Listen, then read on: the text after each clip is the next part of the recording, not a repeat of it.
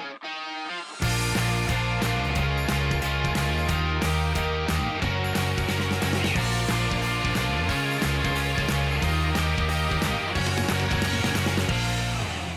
everybody, and welcome to episode number 20 and the final Kickabout show of what's been a very frustrating year of 2020. And Dan and Fran are here once again. Hello. Hiya. So yeah, it's been a strange year this year. We are going to do a little bit of a look back on 2020 and try and pick out some slightly more positive and fun things about the Premier League in 2020. But unfortunately, we do have to start on a slightly negative note. With all the new tiers and restrictions and whatever else is going on in the world at the moment or in the country at the moment, it's transpired that all football is now back behind closed doors again. Which I feel like that's kind of fair. I thought it was a bit unfair that there was like 3 teams that still had fans and the others didn't. So considering, obviously it's best for safety and everyone's health, but I feel like that's it. I think it was a bit unfair that like 3 teams had fans and no one else did. Yeah, there was a lot of talk of that at the start, actually, because obviously at no point did we have fans back in every stadium. I think there was the possibility that was going to happen, and then it all changed pretty quickly. So, yeah, obviously that's now put a stop. Everton and Liverpool were the last 2 teams in the league that were in a tier. I think they were in tier 2 at the time. They're now tier 3, I think. I lose track of what tiers everyone's in. So they can't have any fans, which is obviously everything off. And we've also now had 2 games called off in a short space of time. We had Everton City called off a few days ago, and then tonight Spurs against Fulham. There's been talk of a break, like a circuit break, I think has been referred to, where we have sort of a 2-week gap where we just sort of have no football and let everyone kind of calm down a bit. Do you think that's going to do anything? Is that a good idea, do you think? I don't know. The problem is the fixtures are so close together because there's really not enough time to sort of get the season done, especially with the Euros being pushed back to this year. If that ends up getting postponed again, we've then got the World Cup next year. So would the Euros be pushed instead of the World Cup, or would you? I mean, I get that, but predominantly you have to think about people's health and safety, don't you? First, like if the Euros get cancelled and they just don't do them at all, they don't do them at all. Like you have to put people. I appreciate it would be horrendous to have to do it, but you can't not cancel it because of like the Euros or the World Cup or something. Like you have to put people's health and safety first. If I was on $250,000 a week, I think I'd probably get by. What do you mean? I'd play in a couple of games a week. Yeah. I think, I get where you're coming from. I know that's kind of the in-joke, isn't it? That, yeah, they're paid a lot of money, but ultimately it is about player safety. The World Cup is obviously been pushed. It's the Winter World Cup next year, isn't it? So it's not a Summer World Cup the following year. So there is, in effect, an 18-month gap between the Euros and the World Cup the following year. I am kind of with you, Dan. I mean, ultimately, the Premier League does not want to have a massive congestion of fixtures. If England want to do something in the World Cup the Euros next year, then it would be best if we didn't cram any more fixtures in than were absolutely necessary. We've obviously got the Champions League and the Europa League to come back in, February that usually returns. So, yeah, there's a lot of football to get done before the Euros next year. So, and honestly, with all I can sort of see it working for the EFL because they do not have anything like the stringent procedures that the Premier League do in terms of the bubbles and the testing regimes and all that kind of stuff. So as long as the Premier League teams are keeping to the rules and are, maintaining those bubbles, I don't see a reason. I mean, obviously you're going to get the odd one, but I don't think we should overreact just off the back of 2 games being called off. Yeah, I mean, I strongly disagree with both of you, just because I'm like, so what if the Euros get like, you're both, I know what you're both saying, and I enjoy football obviously as well, and I know you're both saying that like we have to fit these games in and blah blah blah, but there's nothing on this earth telling us we have to fit these Premier League games in. We have to do the Euros. What we have to do is sort this bloody virus out, in my opinion. And if the circuit breaker is needed, then it's needed. I'm not saying it is needed, but I'm certain that probably every single football player is not sticking to the rules. Or like, you can't tell me everyone in the football team, in the assistant, like the coaches, all of them are like it's so easy to catch, especially now that Yeah. I'm sure like there's probably something or some way that they're not all bubbling or anything like that. Yeah, But that's just my personal but opinion. football has a massive financial impact on the country. It's probably the country. Oh yeah, I mean there is that as well. But yeah, just trying to have that. But anyway, we can move on. Yeah, obviously the new variant is going to have a big impact. As you say, there are so many. There's families. Are they sticking to the rules? As you say, it's so easy to catch. It could just be they catch it from someone at the shops. You just don't know. So it may be that it becomes so bad and games get called off left, right, and centre that the decision is effectively made for them and the circuit breaker becomes needed. So as of right now, I don't think it's needed. But if more happen, then yeah, I think it will be needed, and it would be a good idea if it gets worse. And is it unfair to the other teams? Like obviously it's been called off for City, Everton. So is it now being deemed unfair by other teams that City and Everton are getting like a break and rest time, whereas and Tottenham and Fulham are getting like their players that are fit and healthy are now getting a lot more rest time than other but then players. The fixture that's been postponed will be crammed in somewhere else. So but they are getting obviously a lot of rest time. I'm just saying, is that something that people will think about or be annoyed about potentially? I've not seen it yet. I guess it is, for Everton and for Spurs, who were the two teams involved that didn't have the COVID outbreak. It could be seen as that. I don't think, given the number of games that are being played, I don't think the extra 2 or 3 days is going to make huge differences. I don't know. Maybe it will. But yeah, I've not seen it as an argument that's been used yet to suggest that people are whinging that they've had it. But ultimately, it's not like they can do anything about it. No, true. So yeah, but that's our little mini COVID chat. Maybe we'll have like a COVID alert every week. God, I don't think people need to hear any more about it.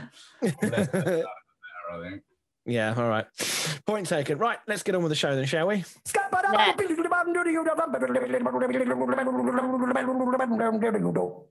Down the stat, man. Oh, I even got a little chuckle out of Dan that time as well. He loves it. He has a big smile on his face every time. Chris singing it at home. That's literally what I have in my head. It's probably not even a recording. It's actually Chris singing live. It every time. I got proper into it. I had the mic set up. I was stood up. Eyes were closed. Oh, stunning. Right, go on. Right, so Jack Harrison has been directly involved in 7 goals for Leeds United in the Premier League this season, 3 goals and 4 assists. Only one other English midfielder has had a direct hand in more this term. Can you tell me who it is? You know what? I'm really proud of myself because I knew who Jack Harrison played for before you said Leeds. That's a good question. I mean, there is one obvious answer, but I don't know whether it's Harrison. Is it somebody else called Jack though? I don't know. Right, we will find out the answer to that later on as usual. There is no quiz this week as well, as it is a midweek one-off special. This is the last Christmas special as well, which is probably, it's a sad thing because we don't get to talk to each other as often, but my girlfriend will probably say it's a blessing in disguise because I think she's become a bit sick of all this football. Chris, you can ring us whenever you like, man. I might do. If this lockdown goes on, I might just sort of call you just for what do they call it? Like the check-in calls. Get Annabelle in it. Should we just do a quiz? We just do a football quiz between the 4 of us. Oh God, you can practice. I need it. And we'll talk about the predictions later as well. Right. Premier League chat, shall we? West Brom against Leeds. Let's start with what was quite a. There wasn't many goals this time around in this game week, but the vast majority of them all scored in one game, which was this. And from the highs of a very top defensive performance at Liverpool and nicking a point, to the absolute rock bottom of being completely and utterly whacked at home by Leeds. This was quite a shellacking, wasn't it, from Leeds to West Brom? Yeah, I could be wrong, but I think we all predicted a big score, didn't we? Maybe not as big as 5-0, but I think we all sort of went for 3 or so if I'm not wrong. I can tell you now, we all predicted that. Where's West Brom leads? I'm well annoyed. I feel like I said 3-0, but I mean, I could be. Yeah, you did. So when we will get to the prediction later, Dan, you did have quite a good week, I'll be honest. Fran, Fran, you said 3-1 and Dan said 3-0. I knew I reined it in because you two kept saying I went for big points. I reined it in. That was the only big score. That's true. Yeah, and I went 1-0, which didn't work out very well. Same. Well, I just thought, good defensive performance. I thought Big Sam. Clearly not. But talking of Big Sam, I would genuinely love to know what he's thinking right now, because he's obviously taken the job. He must have known it was going to be a tough job. He's been in similar circumstances before, but this is one hell of a job. I mean, that own goal from Roman Sawyers at the start. I mean, obviously no one told him it was Christmas a few days ago, because that was one hell of a gift from West Brom, wasn't it? I mean, what was he even doing? He just didn't look, did he? Didn't look. He just passed it towards the goal. Didn't even look at where the goalkeeper. I mean, I'm surprised no one's looked into Bielsa. Like, first there was Spygate, and now he's paying off opposition players. The only thing I would say is I felt that Sam Johnson in the West Brom goal, I mean, I know he's obviously pulled out slightly wide to provide an option as a pass back to him and a route to go forward again. But the pass, when you see it go into the goal, it actually went into the goal on the nearer side to him. It wasn't like it went in on the complete other opposite side of the goal. But Sam Johnson was just nowhere freaking near it. So he must have been a long way outside of his goal. Yeah, I think he's sort of gone towards the edge of his 18-yard box. But I mean, maybe he could have shouted him and he'd maybe had a clearer idea of where he was. But I think you've got to blame Sawyer rather than the goalkeeper for that one. Oh yeah, 100%. That's definitely not on the keeper there. And from Leeds' point of view, they had some cracking goals in this game. Actually, Alioski's goal was a real nice one, smashing it in from a reasonably tight angle on the left hand side to go across the goal like that. Harrison among the goals again, as you said at the start, and then a lovely goal from Rafinha, sealing what was an emphatic win. So just to put the sort of task in perspective here for West Brom and for Sam Allardyce, Allardyce has never been 4-0 down at home in the Premier League before, and he's never lost 5-0. 5-0 is the biggest home defeat of his Premier League managerial career now. Now, he obviously hasn't had a huge amount of time to work with his team because of, he's coming over the Christmas break, so they're almost playing more games than they are training. But he's got a lot of work to do. We probably won't see a true reflection of his work on the training ground for another couple of weeks or so, but boy, do they need to tighten things up at the back. Yeah, I think he even said after the game that, I mean, I'm sure all managers say this when they first go to a job and then they get a whacking, but he said after the game that it's a much bigger job than he first realised. He's got him scratching his head going, God, these boys are shit, aren't they? This is going to be So, I mean, obviously a lot's been said about the fact they've conceding a lot of goals. I think they do have the worst defensive record in the league now, and I think it's quite comfortable, actually, the defensive record in the league. I think it's, I'm just checking now, I think it's 35 goals. Yeah, 35 goals they've conceded now, which is now comfortably the worst, actually. Leeds were on 30, but they've had now 2 clean sheets in a row. But, I mean, the other side of the coin is they've got the fourth worst goals scored, third worst goals scored tally. When he scored 11 goals in 16 games. So, who's scoring their goals this season? Because, it's all very well tightening things up at the back, but you've got to score some goals at some point. Yeah, they need to get old Salomon Rondon back. Oh, Salomon Rondon, what a name from the past. There has been some talk, hilariously, of Andy Carroll going there. Do you think he solves the problems? I don't think they'd been able to afford it. I was reading all the transfer gossip this morning, like which teams were looking to get in and get out, and they were sort of saying that Andy Carroll's wage bill would be way too high for West Brom to afford. If they loaned him in, do you reckon they could do something there? Maybe like get Newcastle to pay part of it? I think it would be a good loan to get in, but it's just whether he stays fit. That's the problem. It's a big gamble. It just makes me laugh. It just strikes me as... Do you remember back in the day, like how everywhere Harry Redknapp went, he'd always bring across a certain player like Nico Crancho, just go wherever Harry Redknapp went. And this to me, just like Sam Allardyce doing the same thing. He's just getting the band back together, isn't he? Well, I saw This is apparently they're looking at that Czech Tosin as well from Everton because Sam Allardyce brought him to Everton. I think he's literally done nothing in the Premier League. If I was a West Brom fan and I saw that they wanted to bring him in, I'd be like, for fuck's sake. Yeah, I mean, I'm just envisioning Sam Allardyce announcing the signings of like Kevin Nolan and JJ Okocha or something, just to really get the band back together. But yeah, I mean, they do need to start scoring goals. Obviously, they bought Dejan Garner from West Ham in the summer. That's not really worked out. I know at the time I was very upset about that, but I do feel that Dejan Garner is suffering from the same lack of confidence in a poor team that any sort of good player right now would be in that side. For Leeds, I guess there's not really much more we can say about them, really, is it? It seems to be sometimes you sort of flip a coin and see what Leeds turn up on the day. Yeah, I was just trying to find a stat that I read before about their goalkeeper, but I can't. Meslier. Yeah, I can't find it, so I can't remember it exactly off the top of my head, but he's kept he's like the youngest goalkeeper to keep a certain amount of clean sheets since Joe Hart in 2007. Okay, yes. I mean, he is a very good goalkeeper, although he very nearly did cost them a goal in this game. I'm not quite sure how Dejan Garner didn't score. I love the fact it was one of those ones where he was given the pass back to him. It wasn't the best of passes in terms of it was quite condensed space. He probably should have just put his foot through it. And then he's passed it out to someone, mucked it up, then made their save, and then he's got up and started whinging at all his defenders. And it's like, well, hang on a minute. You had plenty of opportunity to get rid of the ball. You passed it to one of their strikers. Now the fuck is that our fault?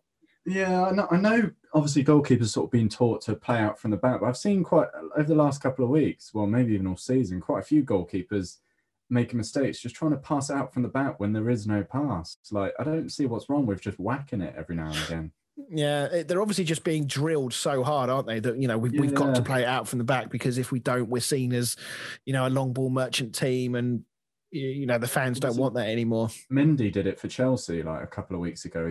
He got away with it, I think. Or no, he gave away a penalty, I think, didn't he, in the end? Yeah. Oh, yes, he did. You're right. That was against Everton, wasn't it? Yeah.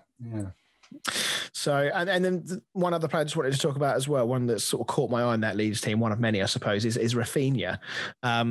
All action Brazilian player. He's got a lot of flair about him, and he's an exciting player to watch. He reminds me a little bit of Arjen Robben, the way he cuts in on that left foot. Yeah, he's a very good player. I think he's quite young as well. And quite unheard of. Quite young. Whenever you two say that, you mean they're 25. Well, I would say he's like 22. Which is quite young. No, he is young. But when you two are like, how old is it? When I ask either of you how old someone is, you're like, 25? He's 24. But no, he is turning into a great player for Leeds, isn't he? I mean, I'm trying to see where he came from. I think he came from Rennes, yeah, in France. Bit of an unknown, as you say, but I guess any player right now going into that team, if Bielsa believes in them and gets them playing, I guess any player can go there and improve. Yeah, definitely.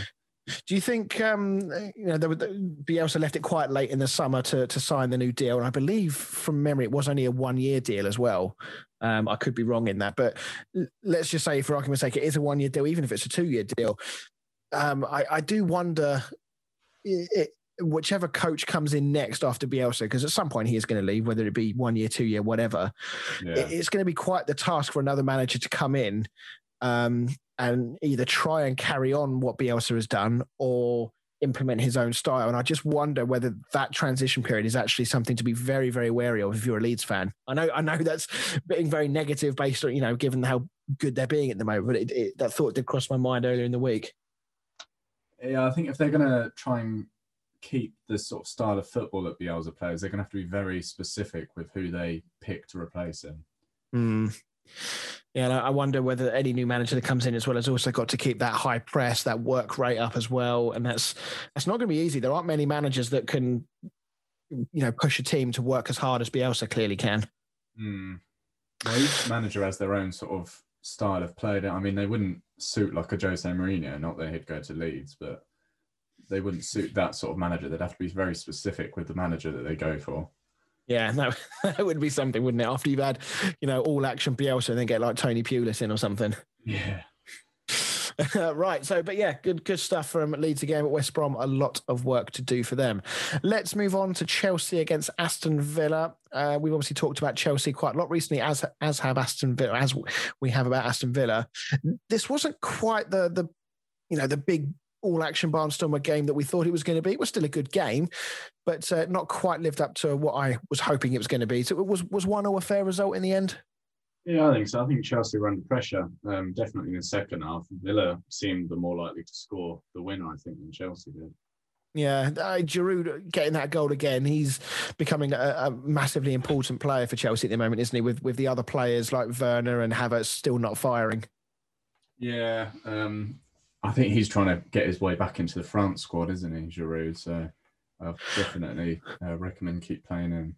Yeah, I'm seeing some talk of Giroud being linked away with other teams. You know, you do get the feeling that he's being used currently because Werner and Havertz are not really scoring, and you wonder if Werner suddenly did start firing, does that mean the end for Giroud again? Yeah, I think so. I think he'll always be, because they've got Tammy as well, and I think he's gonna. I would say Giroud's probably his third choice out of the three, but the other two just aren't performing at the moment. So, I mean, if I was Giroud, it depends what he wants, but if he wants to carry on playing in the France team, I'd probably go to another club. But yeah, I'm trying to think where the rumours were that he was being linked. I mean, he's been long linked with us, actually, in fact, and he's also been linked with like Inter Milan and places like that. Yeah. 34 years old now. He's probably got another year or two left in him at the really top level, you would say. Yeah, I mean, Wolves are looking for a replacement for Jimenez while he's out, so maybe. Did you hear who they were linked with today? Yeah, I can't remember who. Diego Costa. Oh, stop it! Okay, no, that's not him. Absolutely not. Yeah, because he terminated his contract, didn't he? It's a no. Yeah.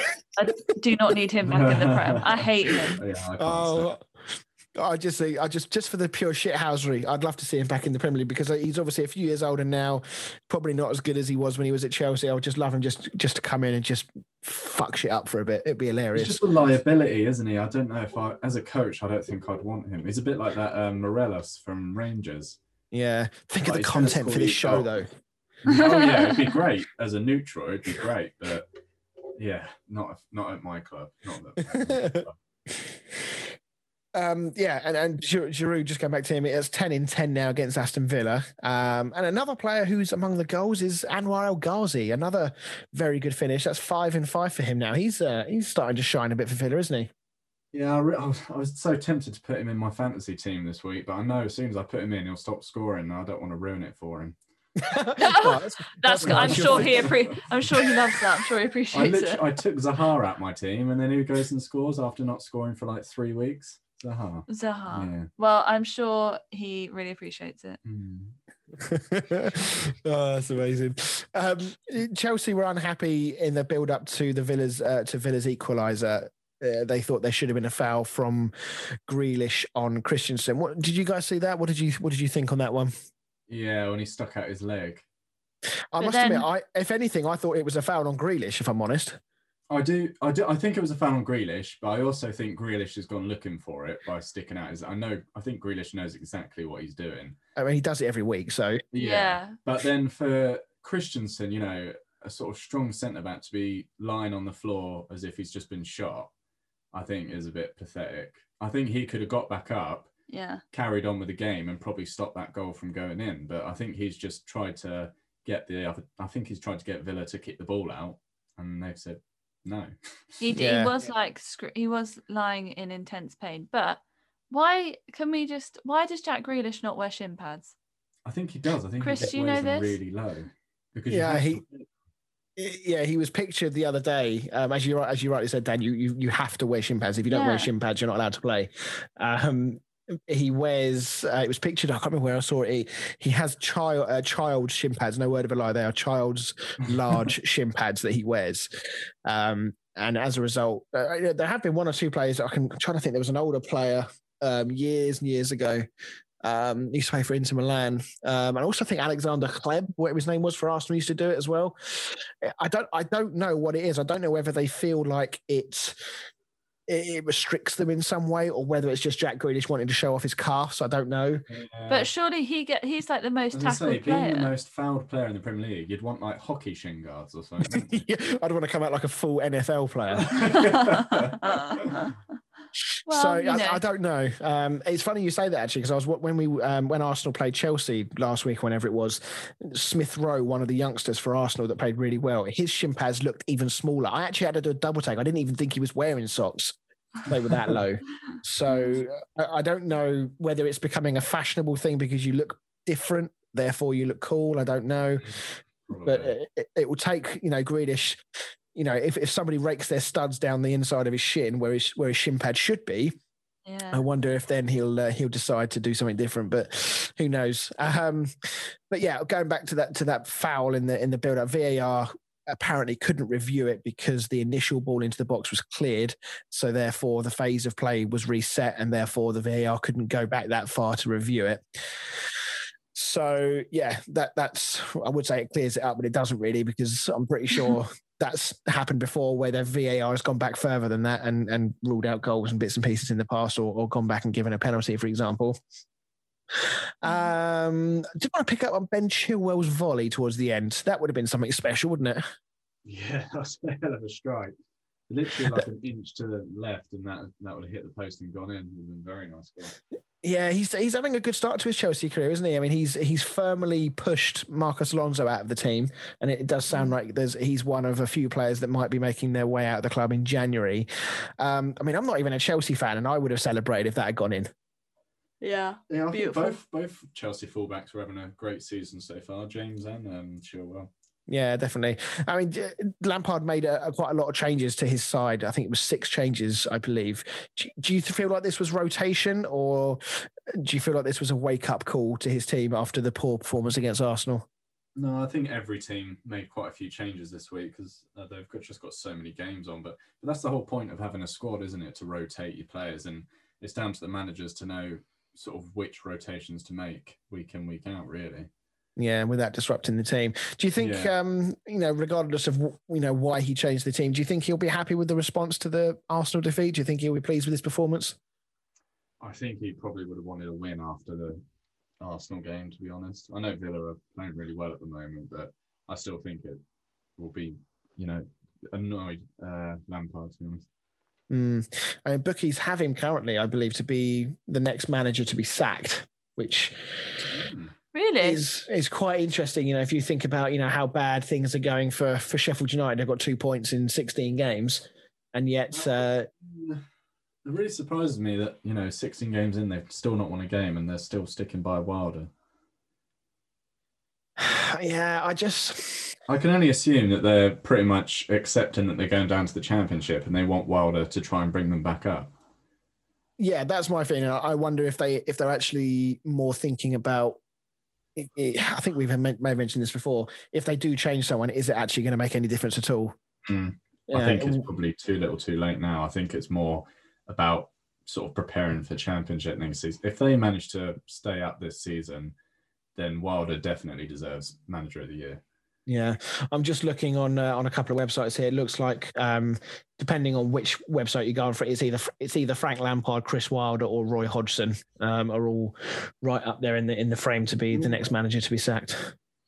I think for Frank Lampard, it's probably because of the money they spent that he's under pressure. Yes, and part of me would be very happy to see Frank Lampard sacked if it meant that Chelsea buggered off from sniffing around Declan Rice. So, but yeah, we'll see how that plays out. You know what it's like in football, a couple of wins and everything's rosy again. So, but the next game against Man City, assuming that goes ahead with obviously what's going on with the Man City camp right now with the current COVID situation, that's a big game for Chelsea as well. If they don't get anything from that game, then the pressure really does start to get on top of Lampard. Yeah, that's going to be a very tough game. Oh, I hope it goes ahead. That'd be a good game. It would be a good game. And Lampard's record against teams in the, I think it's like the top 10. I think he's got a really awful record against teams in the top 10 of the league. So he will be very much keen to put that right. And for Villa, they continue to impress again. Where do you think Grealish is in the pecking order for England right now? Top, I think he should be starting. I think he should be starting for sure. But actually, there's a lot of English players actually, I think, in the Premier League now that are like stepping it up. It's a very big pool to choose. This has got to be one of the biggest pools many to choose from that we've had in a long time. But I think he should be at the top. So on that note then, so bearing in mind the position that he plays for Villa, he plays on that sort of left wing, inside wing position. Yeah, I wouldn't play him on the wing. I'd play him as like a cam. Okay, so in which case then how would you potentially line up? Does England have to change their system to accommodate him? You know, is he that important to England that we've got to find a way to get him in the team? I personally wouldn't play 5 at the back anyway. I'd play 4-2-3-1 and he would be my middle of the 3. Bit like the Bruno Fernandes type player. Yeah. And then would you have, be Kane up front and then Rashford and Sterling either side? Yeah.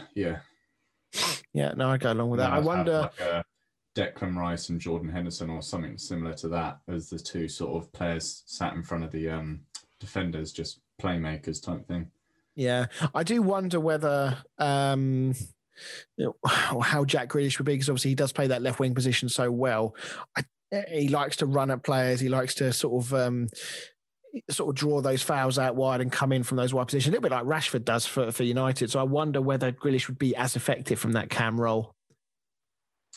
Yeah, I mean, I would play some friendly. You know, if I was manager, I'd play some friendly, see if he can play there. And if not, I think, unfortunately, it'd have to be a bench player and then you'd bring him on to replace the likes of Rashford or Sterling. Because then you've still got Sancho on the bench as well. So there's a lot of players to choose. I mean, Sancho's probably fallen down the pecking order a bit because he's having not a particularly great time in Bundesliga right now from all accounts. I don't think he's scored this season yet. So, be interesting to see how Southgate lines up. I'm not sure what England's plans are between now and the Euros in terms of, what games we've got left, because obviously all the Nations League stuff, I believe, is now finished. So I'm assuming we'll have a friendly or two between now and the Euros, but I'm not sure when. So it'll be very important for, as you say, Southgate to experiment a little. But at the same time, he'll obviously want to be preparing for what he believes is his best side for the start of those Euros.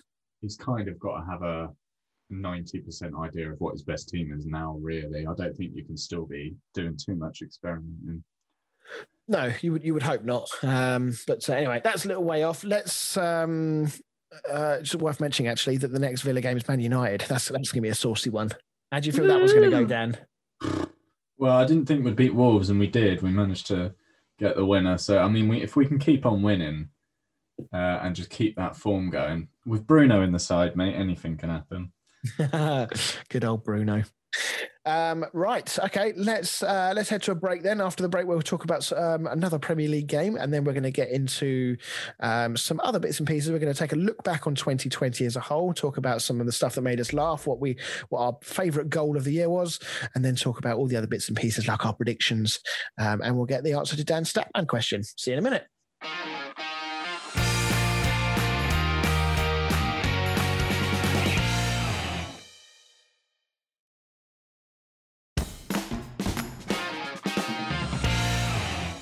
Hey everybody, and welcome back to the show.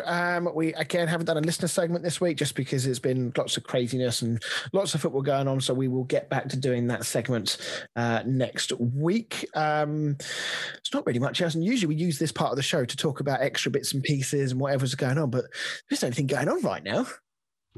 No.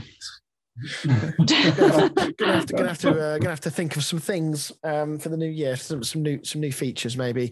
But anyway, let's get on and talk about the Premier League. So just the one further game we're going to talk about, because it was quite a dull week of games actually, or dull game week with not many goals going in and not huge amounts to talk about. So we will just talk briefly about Burnley against Sheffield United.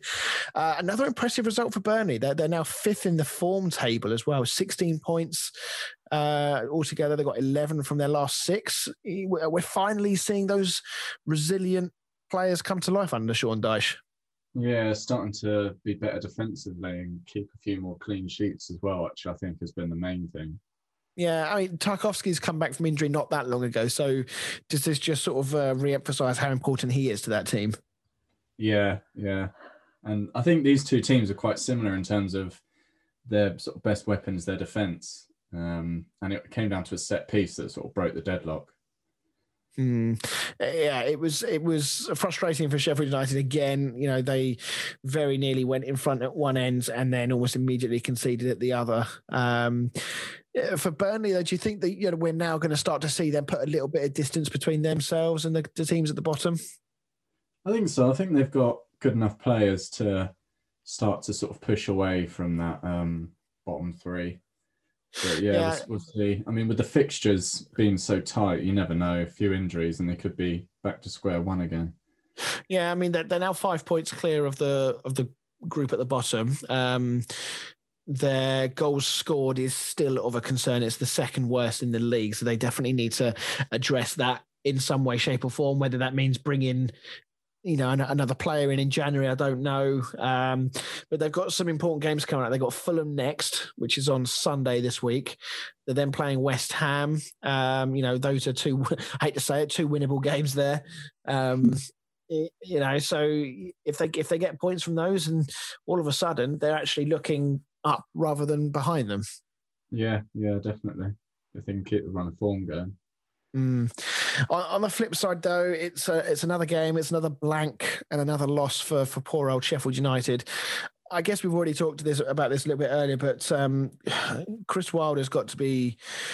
He looked for the first time for me when he was on the sidelines and walking off the pitch and coming towards his press conference. He looked for the first time like a broken man to me. It looked like this was really beginning to get to him. Well, I said to you during the game that if they lost this game to Burnley, I think that is pretty much the last nail in the coffin for them. Yeah, I think, I know we joked about this earlier, didn't we, about Derby, of course, went down with just 11 points, which is the worst ever in the Premier League history. West Brom have only got 8 at the moment, and Sheffield United just 2 points. I mean, you would have to say, as harsh as it sounds, but it's not really a joke anymore. There is a real chance of Sheffield United going down with less points than that Derby at 11 points. Yeah, and like we were saying earlier, I think, if they've got to this stage with only 2 points and Wilder's still there, I can only think that no matter what happens, he's going to keep his job. Yeah, because I'm sure you would have changed it by now, wouldn't you? Surely. So, yeah. No wins, only 8 goals scored. It's the worst tally in the league. I actually heard, I was listening on the radio earlier. I was sat in McDonald's earlier, listening to Talk Sport, and the combines. I think it's Mousset, McBurney, McDermott. Is it McDermott? Yeah, I think it's McDermott. And Rhian Brewster. That's a combined strike force of roughly 50 to 60 million, I think it is. And between them this season, they've only scored 1 goal. Yeah, and they've lost 7 of their games 1-0. Yeah, so it's a very worrying period for Sheffield United. If they were to go down, I know this is jumping the gun a little bit. There's still over 20 games to go here, but the way things are, you just can't see any other outcome other than Sheffield going down right now. Do you think that coming off the back of a season like this, do you think they're going to find it very hard to recover, to come back up again? Could you see them, for example, doing something that's like Sunderland have done and falling down the divisions a little bit? Yeah, Watford and Bournemouth are sort of looking at like they may come back up, but they had much stronger sides, I think, than the Sheffield side have. Yeah. I think in terms of players, I don't know if unless they do some serious recruiting, that they don't strike me as a team that has lots of money to sort of recruit to come straight back up again, to be honest. Yeah. Obviously Norwich last season went down with somewhat of a whimper, not as bad as this, obviously, but they were, losing more often than not, especially in the sort of second half of the season. They had a very, very poor run, but they're currently top of the Championship. So it's not beyond the realms of possibility that a team can have a very, very bad season in the Premier League and then bounce back and perform really well in the Championship. But yeah, I do worry for Sheffield United, I have to say. Do you feel like money is the answer here, or do you think they need a change of style? Do they need to just, sort of throw caution to the wind and just go for it now because they've got nothing to lose? I don't think it's worth spending any money in January, to be honest. I think it would be a waste, and you get these players in on Premier League wages, and then you'd be stuck with them in the Championship. I think, to be honest, now it's more a case of just planning for the Championship and trying to come back up next year rather than trying to survive this year. Yeah. I mean, you would imagine most players these days have clauses in their contracts, which would mean that if they were to get relegated, that they take, whatever it may be, a 30, 40, 20%. Yeah. Exactly. So you would hope they've covered themselves financially from that point, but there's a good chance that quite a lot of their players are still on reasonably low wages from the Championship anyway. So yeah, financially, and obviously with the parachute payments as well, they'll, with a bit of luck, they'll be okay financially. But yeah, it's a shame to see them potentially bow out this season with such a whimper, given how good they were last season and how impressed we all were with how they played. Yeah, I think that's the crazy thing, the fact that they nearly qualified for the Europa League last season. It wasn't until the last sort of 10 games after COVID that they dropped away. Yeah, it is. It's sad. I like Chris Wilder a lot as a manager. I don't. It's one of those situations where you almost wouldn't wish it on anybody, regardless of your feelings towards the side. Maybe Millwall. I wouldn't bother me too much, but yeah, I don't know. But anyway, we hope they can at least get a win sooner rather than later and just lift their spirits a little bit. So. Right, let's talk a moment about 2020. What an amazing year it's been, hasn't it, guys? Weird, very weird. Excitement. Listen to that excitement. To be fair, it's not been that bad. It's been pretty bad. Well, it hasn't. We're all still here. We're all still healthy. Indeed, but it has been a very tricky year for football as a whole. Premier League clubs obviously in a better place to survive than some of the clubs in the Football League. We've lost one club, I believe, and I know there's lots of other clubs that are, not a million miles away from being in such a bad financial situation that they go under. So hopefully the bailout that came not long ago will help them. But we wanted to take back and look at the positives of 2020. So we're going to talk about what our favourite goals of 2020 were. We're also going to talk about what sort of some memorable moments and what made us laugh the most in 2020. So who wants to kick us off? Well, we've got the same. We both picked the same goal. Go on then. Talk us through your goal. So we've chosen the Son Heung-min goal against Burnley, where he picked it up on the edge of his own area, ran through the entire Burnley team and slotted it in. So I'm gonna be controversial here. I don't think that goal should be given as much credit as it has got. Go on. I know that's controversial, but I watched it back again today, and I know I think it also won the what do you call it? Goal of the Puskas Award or whatever it's called. Yeah. So yeah, it's been given this recognition, and I think I watched the replay again today, and I did think this at the time. When you have a player that runs as far as he did, I mean, he picked it up, as you say, on the edge of his own box, and he runs the entire length of the pitch and finishes it very, very well. But unless it's a messy, I call it a Messi-esque run, where he's literally jinking and dodging tackles left, right, and centre. For me, this was more about bad defending than it was good attacking. Because when you watch the replay back, if you watch his entire run from one end of the pitch to the other, he only actually dodges, and I use the word dodge loosely because they were only half challenges. There's only 2 challenges that come in. The rest of the time, nobody even puts in an effort to even stop him. I'm not taking anything away from the fact that he's done this lung-busting run, and there's still a lot of work to do, but I'm not sure it deserves the credit that it got. Fair enough. You're entitled to your opinion. I presume you don't agree then. I think it was a great goal. I think, although, it may look like sort of Burnley have gone in half-hearted, I think it's more a case of not wanting to bring him down and get a yellow card or a red card, etc. It's one of those that looks really easy, but I don't think it is as easy as it looks. Well, I mean, he's been given the Puskas Award. Loads of other people have praised it, so it might just be me being old and miserable that Can I guess your goal? I've got 2 goals actually. Okay, is one of them Lanzini? Yes. Well, I mean, in the context of the game where we were 3-0 down with like 9 minutes to go, for the pretty much the last kick of the game to be a goal of the quality that was, that's really why I picked it. Was that not only was it an unbelievable goal, but just what it meant in the actual game itself as well. But the other goal I picked was James Maddison's against Man City when they beat them 5-2, whatever it was, at the Etihad early in the season. Where he just sort of picked up the ball on the inside left-hand side of the pitch. No one particularly closed him down, so he thought, screw it, I'll have a go. And he just bent it absolutely beautifully into the far top right-hand corner. So, yeah, I know that people are going to groan because I picked Lanzini, but I can't think of too many better goals that have been scored in 2020 than either of those two. I mean, there have been some good goals, don't get me wrong, but I think those two are the two best ones for me. Fair enough. Right, let's talk about our. Should we go funny moment or should we go memorable moment next? Go funny. Okay, so I'll kick this one off. So I actually I wanted to go with. Do you remember the Liverpool Man City game when Pep absolutely lost his freaking mind with VAR? Do you guys remember this, where he was shouting twice at the at Mike Dean of all people, the fourth official, when they were denied a penalty for the second time because of VAR? Do you guys remember this? Yeah, that's my funniest moment. Oh, is it? So the reason I didn't include it was because after I'd done some digging on it, I actually found that it was in November I thought it was 2019 that he did it.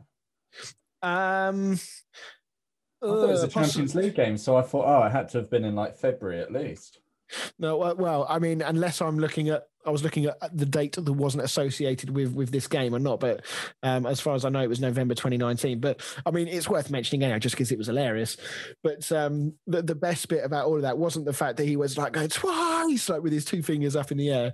It was the condescending sarcasm that when he went out to the referee afterwards, he was going, "Thank you so much, thank you so much." Oh God, that was brilliant. So yeah, that would have been mine, but we'll include it just for the sake of it, just in case I'm wrong. But the other one, frustratingly, is another. It's actually the Kickabout Derby. It was during the Manchester United West Ham game. At the tail end of last season. So I don't know if you remember this game, Dan. So do you remember the penalty that Pogba gave away? Yeah, because he put his hand up. Yeah. So do you remember what happened after that? Yeah, one of your players took the piss out of him, Antonio or something, wasn't it? Yeah, so basically they come out onto the pitch for the second half, and Antonio's having a chat with Bruno Fernandes, and Bruno Fernandes has obviously said, I'm not sure it was a penalty or whatever. Antonio's then mimicked what Pogba did, and then the both of them just start pissing themselves laughing. And then the camera just pans slightly to the right, and behind them is Paul Pogba, and it just focuses in on his face. Honestly, if looks could kill, it was like the betrayal on his face. It was just brilliant. Oh dear. So that was my funny moment of the year. I thought that was brilliant. I didn't really have one until I don't really know why this tickled me this morning on Match of the Day, but we were watching back the Leeds West Brom highlights, and it is when Rodrigo scores his goal. He runs over to celebrate, and whoever he celebrates with first, he smacks him in the face. And then they're just like bent over, like holding their face, and then it like repeats the goal, and then you go back to them celebrating, and he's still there, like holding his face. I don't know why, but it really got me this morning. I think there was one similar with Aston Villa at some point earlier in the season where Dan John McGinn got poked in the eye, and he wasn't even involved in the celebration. He was on the outskirts, and somebody the other side has jumped over and poked him in the eye. Oh dear! Dan didn't even see it. I made him rewind it so that he could see it. Right, let's finish off then with our memorable moments of the year. So this could kind of be anything really. I guess it could be a goal, it could be a funny moment, it could be a massive result for a team. What did you guys go for on this? Mine's just going to be Dan saying "boo" to a ghost. I should have got a clip of that. You know what? I'm going to get it on my soundboard, and we're going to have it for the future for 2021. As soon as you said memorable moment, that is what came to my head. Dan's really happy about it. Can you tell? I'm glad there was a Twitter poll about it. I wasn't the only one that thought that. Mine was, I couldn't really think of one, but then I sort of went for this because it's just something that sticks on my mind when I can't remember even how it started, but Dean Henderson made a mistake when he was in goal for Sheffield. I mean, this might have been last season as well, but when Dean Henderson made a mistake when he was in goal for Sheffield United, and everyone was sort of sympathetic, you know, saying he's a young player, etc. During the interview, and then Chris Wilder was like, "Well, what do you want me to do? Give him a hug?" Yeah, that was when we sort of first really got to know Chris Wilder as a manager and as a man, didn't we? Yeah. So my memorable moment is Jose Mourinho getting an Instagram feed. Chris, this is it. I just went to Dan. I've got another one, and I was literally going to say Jose's post of him on the bus. Yeah. So if you haven't yet found Jose on Instagram, I highly recommend you go and look. I was scrolling through it earlier just to see if I'd missed any good ones. And there's a photo of him. He's obviously on a plane on a away game, and he's just watching a movie on a plane on a laptop with his legs crossed, eating a bag of popcorn. Just, you know, and it's like, I don't know which popcorn it is, but it looks like one of the sort of average ones you get at like the supermarket. None of this sort of fancy stuff, just a bag of popcorn from a supermarket. I absolutely love it. And as you say, the team bus one after they lost to Antwerp. Bad performances deserve bad results. Hope everyone in this bus is as upset as I am. Tomorrow, 11 a.m. training. Brilliant. It's absolutely amazing. Just took a point blank photo of him. And put it on his Take Instagram. a photo.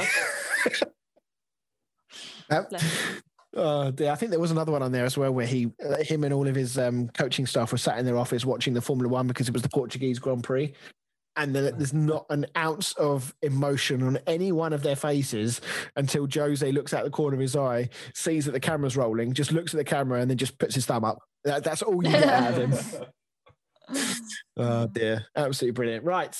That was our little trip down memory lane for 2020. Let us know your favourite moments as well. We'll probably put out a little something if I can get around to doing. I know I've been really shit with social media recently. I will get back to it, I promise. Let us know what your favourite moments of 2020 are.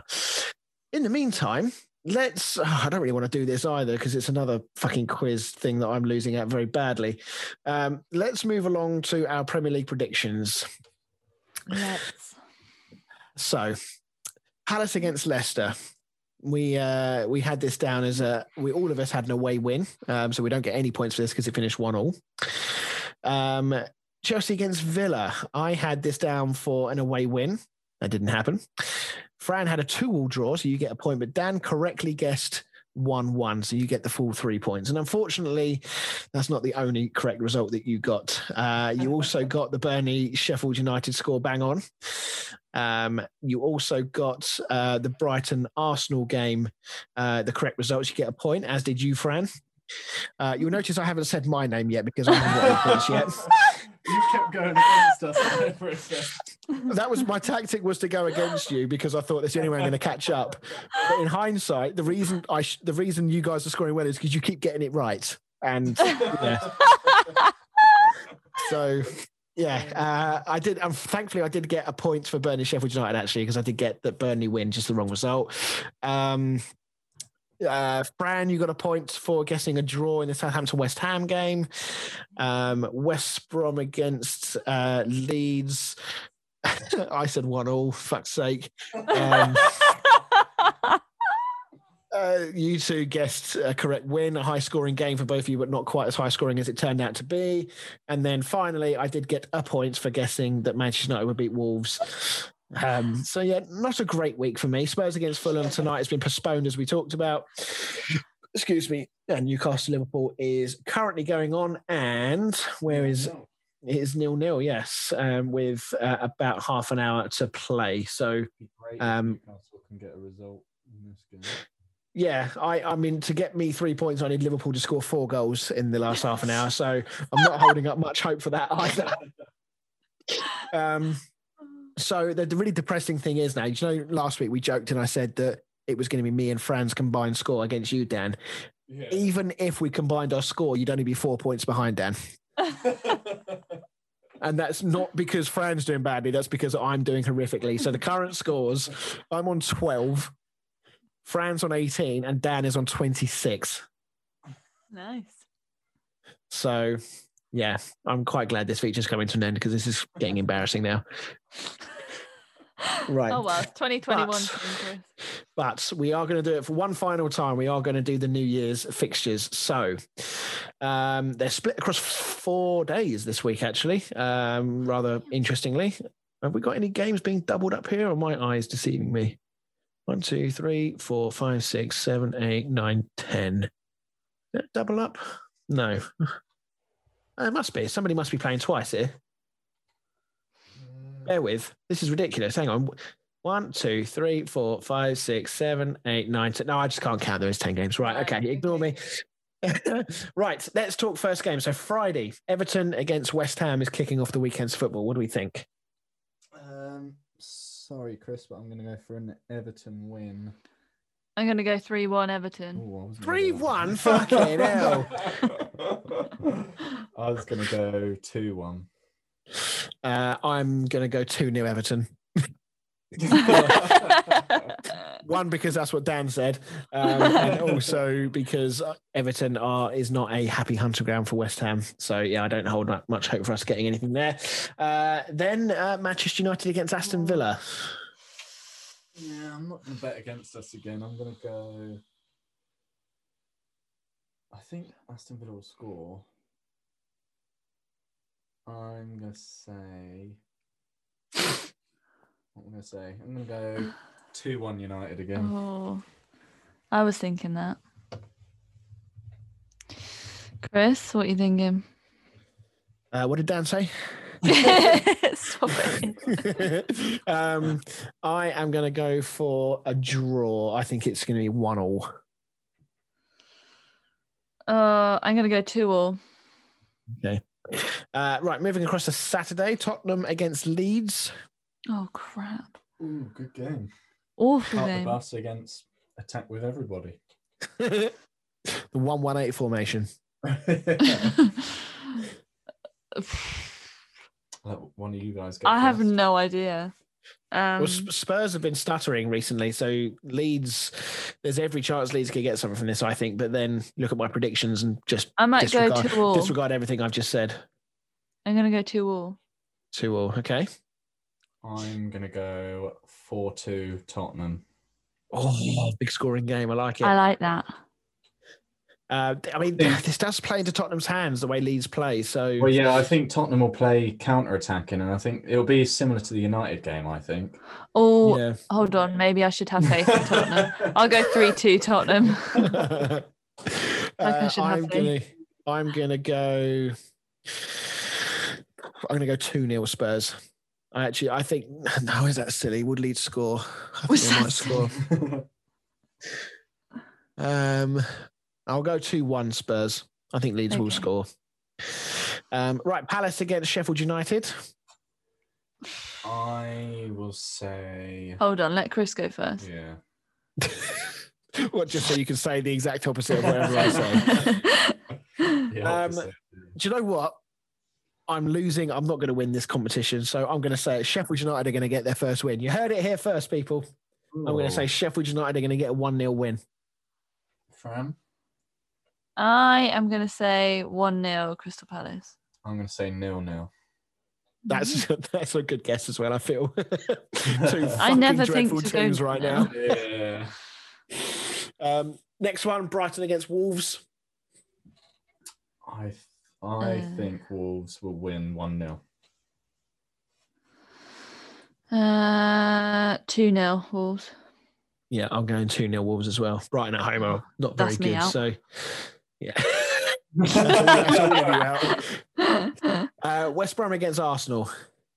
Yeah, it's got to be an Arsenal. Arsenal win, isn't it? I'll go 2-0. Yeah, 2-0 for me as well. So was that 2-0 for both of you? Yeah. Okay, I will go 2-1 Arsenal. I'll go 2-1 Arsenal. Okay. Moving to Sunday now, Burnley against Fulham. Oh, what have Fulham been like recently? Up and down. They haven't played. I'm going to go 1-1. 1-1, okay. If in doubt, 1-1. It will not be a high-scoring game. I think that's for sure. No, I'm going to go 1-0 Burnley. I'm going to go 1-0 Fulham. Ooh. Oh, damn. One of us is going to be happy. Yeah, it won't be me. Newcastle against Leicester. I'd like to have seen how Newcastle do against Liverpool, to be fair. I'm going to go 2-0 Leicester. Oh, yeah. I'm going to go 2-1 Leicester. Oh, yeah. I will go 3-0 Leicester. Chris, bloody hell. Hey, when you're losing this, I'm doing what Sheffield United can do. I've got a free hit, really, because no one's expecting me to win now. You know what? It's really good that you haven't mentioned it much. You haven't spoken much about how much you're losing, so it's fine. Well, I feel like the best way to deal with it is to get over it quickly and not talk about it. So I feel like you're not getting over it, Chris. And then last game on Sunday afternoon is a corker of a game, Chelsea against Man City. Yeah, I'm going 1-1. Oh, yeah. Yeah. I hope it's more than that. Yeah, me too. I'm hoping for a good proper game here. I think they'll cancel each other out. Like Tottenham and Chelsea did, yeah. I'll go 2-2. I will go with Chelsea's record against big teams is awful. I think Man City will win. I'm going to go for a 2-1 Man City win. And then lastly, on Monday, the 4th of January, it's Southampton against Liverpool. Liverpool are quite good against Southampton, I think. So I'm going to say 3-0 Liverpool. I don't know. What have Southampton been like recently? Poor the last few weeks.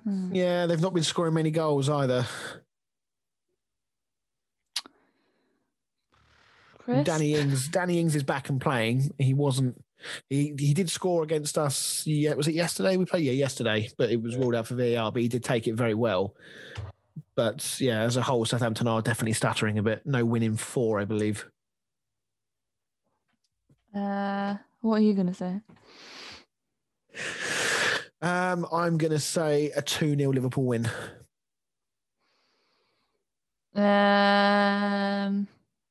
I'm going to go 3-1 Liverpool. Okay. And Dan, what did you say? Was it 3-0, did you say? 3-0, yeah. Okay. Right. And that will be the final Premier League predictions that we do, unless we decide to carry on doing it, at which point we will start again, of course. So let's move on then to, where are we? Team of the Week. Batman. Oh, Team of the week. we're doing Team of the Week. You just want to hear that jingle again, don't you? I do. I just love it. Right. So, yeah, Team of the Week. No one has been seeing it on social media because I've been incredibly bad at putting it out there. Who went through it first last time, Dan? I feel like it was you. Can't remember. Yeah. I can't remember who it was. Okay, I'll go. I'll kick us off. So this week our teams are unsurprisingly quite similar given how the games panned out this week. So I've gone for De Gea in goal. I've gone in the back 4. I've gone Alioski, Ayling, Ben Mee and Craig Dawson from West Ham's because he came in from Watford at the end of the season and everybody looked at it as being a bit of a, we just need a few bodies, so we'll just bring anybody in we can get our hands on. He hasn't played all season. This is his first game for us. And he looked really good. I have to say, he put in a really good performance. So hats off to him for being able to come in and put in a performance like that. And then midfield, I've gone for John McGinn, Jack Harrison, Saka and Harvey Barnes. And then as the strikers, I've gone for El Ghazi and Rafinha. Nice. My team is pretty much exactly the same. I think there's 2 players in my team different to yours. So I've got De Gea in goal, the back 4 of Ben Mee, Tarkowski, Ayling and Alioski. My midfield is Phillips, McGinn and Harrison. And then my front 3 are Saka, Barnes and Rafinha. Yeah. As you say, I think the way the games were this week, I think there was no real chance of having a wide selection of players to choose from. It's just the way it all kind of panned out. Right then, so looks like we are finishing the show then with this.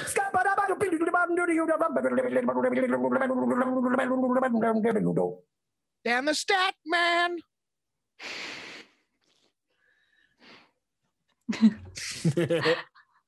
Come on. I was waiting for you. I thought you were... Right, since his Premier League debut in February, no player has scored more headed goal. No, that is the wrong stat. Wow. You try again. Jack Harrison has been directly involved in 7 goals for Leeds United in the Premier League this season, 3 goals and 4 assists. Only one other English midfielder has had a direct hand in more this term. Can you tell me who it is? So did you say this season? This season. Okay, so let's reel off some names. Obvious one is Jack Grealish. Mm-hmm. Is that it's not him? Yeah, it is him, yeah. I thought that was going to be a bit too obvious. I was going to start reeling off like James Maddison, that sort of thing. Yes, Jack Grealish. Oh, that's a shame. Usually when I get one right, that's usually a win for you in the quiz, Dan. So as we mentioned, I did make it to the new year just with Fran's game show, with Football with Fran. So we're getting ever closer to that forfeit, aren't we? Which is scary. Have we had any thoughts about what that could be yet? I've had some thoughts, Fran. I'm sure you have, Dan, but I'm gonna. No, I haven't yet. Okay. I haven't thought about it yet, Chris, because I've got faith that you'll pull it back, so I don't have to think about it. What, from 9-5? Yes, always have faith. Excellent. Right. Well, that wraps up the Kickabout for 2020. So it's been 20 great episodes. I've really enjoyed this year. Yeah, very good. So we are obviously going to be reverting back to our usual Monday night recording to a Tuesday release from next week onwards. So we will speak to you all then. So from all of us here at the Kickabout, which is just 3 of us, I make it sound like there's a really big team involved. So from me, Dan and Fran, we wish everyone a very happy and safe new year, and we'll speak to you all next week. Bye-bye. Bye.